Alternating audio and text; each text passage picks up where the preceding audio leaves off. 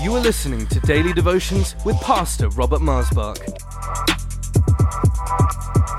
We believe that these devotions will encourage and strengthen you. So tune in, connect, and be blessed. For any more information, please visit us online at lifechurchuk.org. Welcome to Life Devotions, and thank you for joining me today. The Measure of Christ's Gift is the title of this devotion. We're looking at the book of Ephesians over these devotions, and it's a phenomenal book. I love it. I can really not get enough of reading it. It is just so glorious. And here it says, to each one, in Ephesians 4 verse 7, to each one of us, grace was given according to the measure of Christ's gift. You see, friends, in this life that we have in Jesus and He has in us, we begin to experience abilities, graces, by which we become known over time. If you think, for example, of the difference between Peter and John and Paul, we have their books in the New Testament. Peter was a whole different kind of man than John. And, if you think about it, did the measure of Christ's gift to Peter, was it greater than the measure of Christ's gift to John or to Paul? Well, we know the end of their lives. But if you would have been there in the beginning, and you would have seen the life that they had to live because of what Christ entrusted to them. Peter, he was kind of the first among the apostles. That's why he kind of is a bit more known in some of his ways than some of the other apostles. But Peter, if you think about it, on the day of Pentecost, Peter was the great preacher. Peter was the great preacher. John was supporting him. Now, John was quite a bit younger than Peter, but he was supporting Peter. Example, in Acts chapter 3, Peter and John went to the temple to pray at the hour of prayer at 9 a.m. And as they entered the temple, there was a lame man begging who had been lame from birth.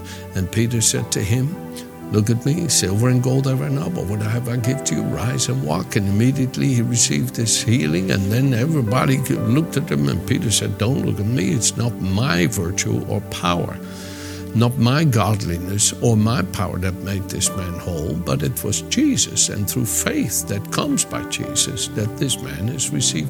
And you see Peter and you see John supporting. Now, John also had a busy life, taking care not only of his own family, his own wife and children, but he also took care of Mary and the children of Mary. Joseph was passed away, and Jesus had 4 natural brothers. We know their names: James, Jude, Joseph, and Simon. Those are the 3 natural brothers of Jesus. We have 2 of them in the Bible, in the book of James and in the book of Jude. So then it's believed also 4 sisters. So it was a big family, 9 children, if you include Jesus among them, even though, of course, his conception was by divinity, by the Spirit. But here, John took care of them all. If you look at the cross, Jesus says, "Mother, behold your son, son, behold your mother." And from that day, it says, she went to go live with him, with the family. You would think that's a great honor. I would agree. But that is no small task when you know that those brothers really struggled in their faith. They even came against Jesus quite harshly. If you want to be so famous, why don't you go show yourself instead of hiding here in the wilderness? And Jesus stayed calm, and he said, "Listen, my time is not yet come, but your time is already here. If you want to go, it's time for you to go. Everybody's going, go. But my time is not yet come." And Jesus, he was always sensitive to the will of his Father. And his brothers didn't understand that until they received the Holy Spirit.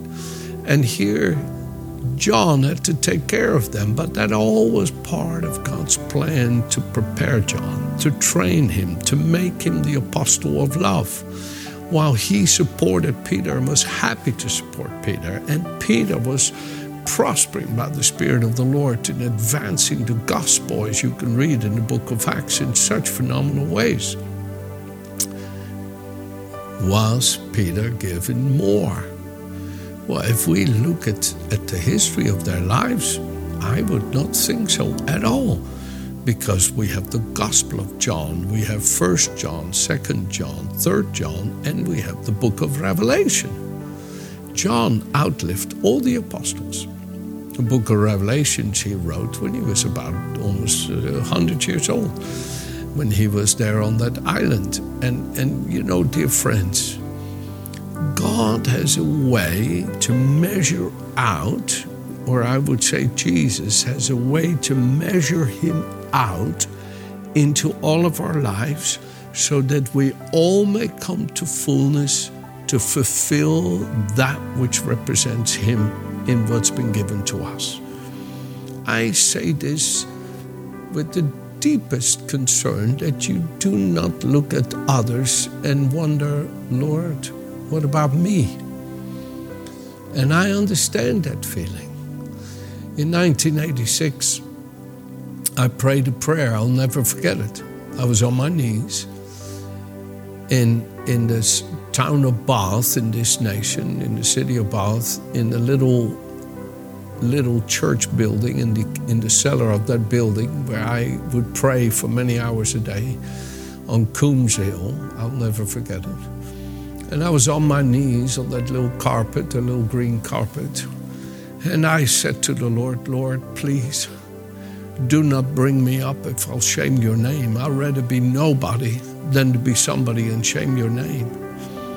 And that was a Holy Spirit prayer that the Lord put into me, because over the years, when I would see the Lord measure himself out to others as they advanced in his work, in his kingdom, and I seemed to have been left behind, and at times was feeling the pain of the calling, what he had intended for me, but the fulfillment was not manifesting. And I would weep and say, but Lord, in other words, what about me, Lord? And he would remind me of that prayer, and I'd yield again under the yoke of the Lord. You see, it says in Matthew 11 that if we yield to his yoke, to his forming and making and disciplining, then we will find rest for our souls. And in that rest, he is able to unveil that great measure of all he's predestined us to. And the Bible says in Hebrews chapter 4 that we must press on, in Hebrews chapter 3 and 4, to enter that rest of his making and his working and his forming and shaping us after his own nature and image. But you see, friends, I want to encourage you today. John entered into whom we know him to be much later in life. He started out in the book of Luke, we read, to be called the Son of Thunder, and became an apostle of love. And it shows you the transforming grace that comes into our lives as we become one with Jesus, and he begins to measure into us himself. Measure means with every layer, with every trial we go through, with every working of circumstances, of commitments, of dedications, of sorrows, of griefs, of losses. He's formed in us. He's formed in us by his Spirit. And the measure begins to increase of the conformity to his nature and character. And then you take the Apostle Paul. He said in 1 Corinthians chapter 15, he said, I was almost born too late for this. I was born out of season for this. And yet I, who am the least of all the apostles and not worthy to be called an apostle, am what I am by his grace, and I have labored more than them all. Yet not I, but the grace that is with me. And we have 13 books in the New Testament given to us by the Apostle Paul. And yes, he came into his apostleship so many more years later. And in other words, I've missed it. when I was a young man, I wasn't like Peter and John. I wasted all those years in persecuting the church, in being arrogant and hardened through my pride.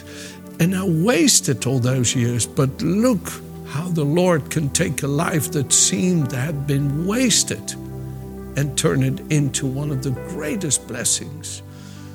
And I say all of this to encourage you to not think that your measure will not be full if you yield it up to the Lord. God is not looking, somebody said, Catherine Kuhlman said, for a golden vessel or a silver vessel, but a yielded vessel. And as you keep yielding to Christ and say, I'm yours, Lord, save me. And you keep yielding to Him and yielding to Him, I guarantee He will bring you to full measure of Himself. Now, before I finish this devotion, I would like to read from Galatians something that shows you Paul and Peter. And I read this about Peter because I love all these men. I love Peter, I love John, I love Paul, and I learn from them. And this is one thing that I personally think is so sweet about Peter. And it's important about Paul. It says in Galatians 2, verse 11, now when Peter, Paul was writing, had come to Antioch, I withstood him to his face because he was to be blamed. For before certain men came from James, he would eat with the Gentiles. But when they came, he withdrew and separated himself, fearing those who were of the circumcision. And the rest of the Jews also played the hypocrite with him, so that even Barnabas was carried away with their hypocrisy. It shows you how important it is that we are a good example, because others are joined to us and what we do affects them. And when I saw that they were not straightforward about the truth of the gospel, I said to Peter before them all, now if you, being a Jew, live in the manner of Gentiles and not as Jews, why do you compel the Gentiles to live as Jews? We, who are Jews by nature and not sinners of the Gentiles, knowing that a man is not justified by the works of the law, but by faith in Jesus Christ. Even we have believed in Christ that we might be justified by faith in Christ and not by the works of the law. For by the works of the law, no flesh shall be justified. And then he says, look, Peter, I've been crucified with Christ. It's no longer I, the Jew, the Benjamin, the Pharisee, as he describes himself in Philippians 3, who lives, but Christ lives in me, and the life I live in this body. Yes, it's a Jewish body, but that body is dead because of sin. And the life I live in this body, I live by the faith of the Son of God who loved me and gave himself for me. He says here in chapter 2, verse 20 of Galatians, he says, I do not set aside the grace of God, for if righteousness, significance, value comes through the law, Jesus died in vain. If we could have made it to be significant before God through our keeping the law, Christ didn't need to come. But none of us were able to make it, because through the law no one is made perfect before God. And so he rebuked Peter, and importantly so, Paul had that kind of strength. Listen closely. Listen, please. Paul had that kind of strength despite that those who truly were God went off without malice. It wasn't malice. It was just culture. It was just the culture of the Jewish culture, that familiarity of relations that pulled them off. But Paul was able to hold. And how we need that part of Paul today, to not be pulled off with the culture to the point where we don't even dare to say what we believe or who we are or what we live for. No, friends, we must never be ashamed of being born of God, being a new creation, being baptized in the Holy Spirit, and and pray in the Holy Ghost and power. We should never be ashamed. No, we need to be radical Christians, and we need to be wise about it, meek about it, but uncompromising about it. Can I hear an amen? Yes, Paul was able to hold, despite that Peter, Barnabas, and the others all went off. And we need to be able to hold today. And Peter, my goodness, can you imagine how that affected him?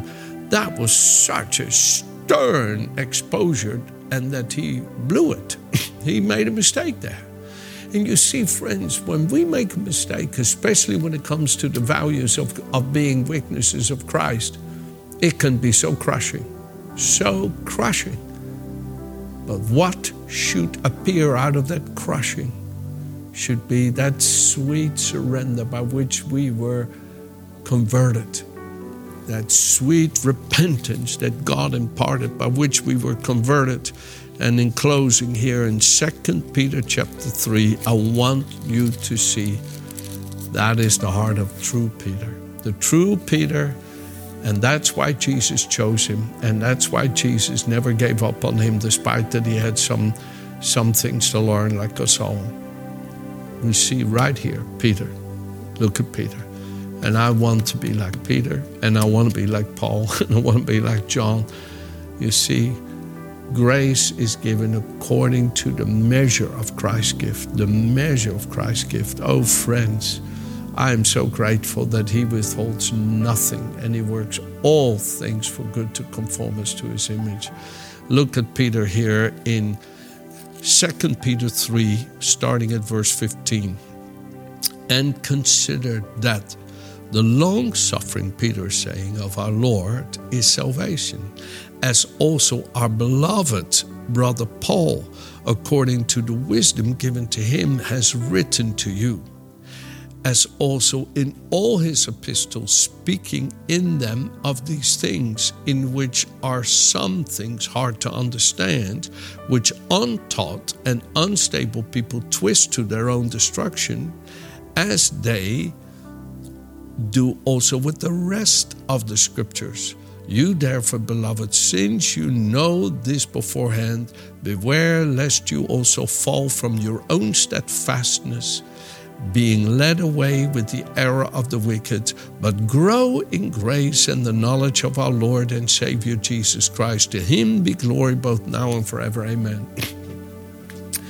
Do you see how Peter talked about Paul? Not with some kind of bent inside of him because his pride was affected in front of everybody. No, my friend. He says, as our beloved brother Paul. And he read all of Paul's letters. You see, sometimes, folks, it shows why our heart does not experience an increased measure of Christ, because pride is still holding it back. Pride can be such a cruel resistance to the very beauty of the meekness of the Lamb. And God would work through the sufferings of this life to help break down that pride if we do not humble ourselves.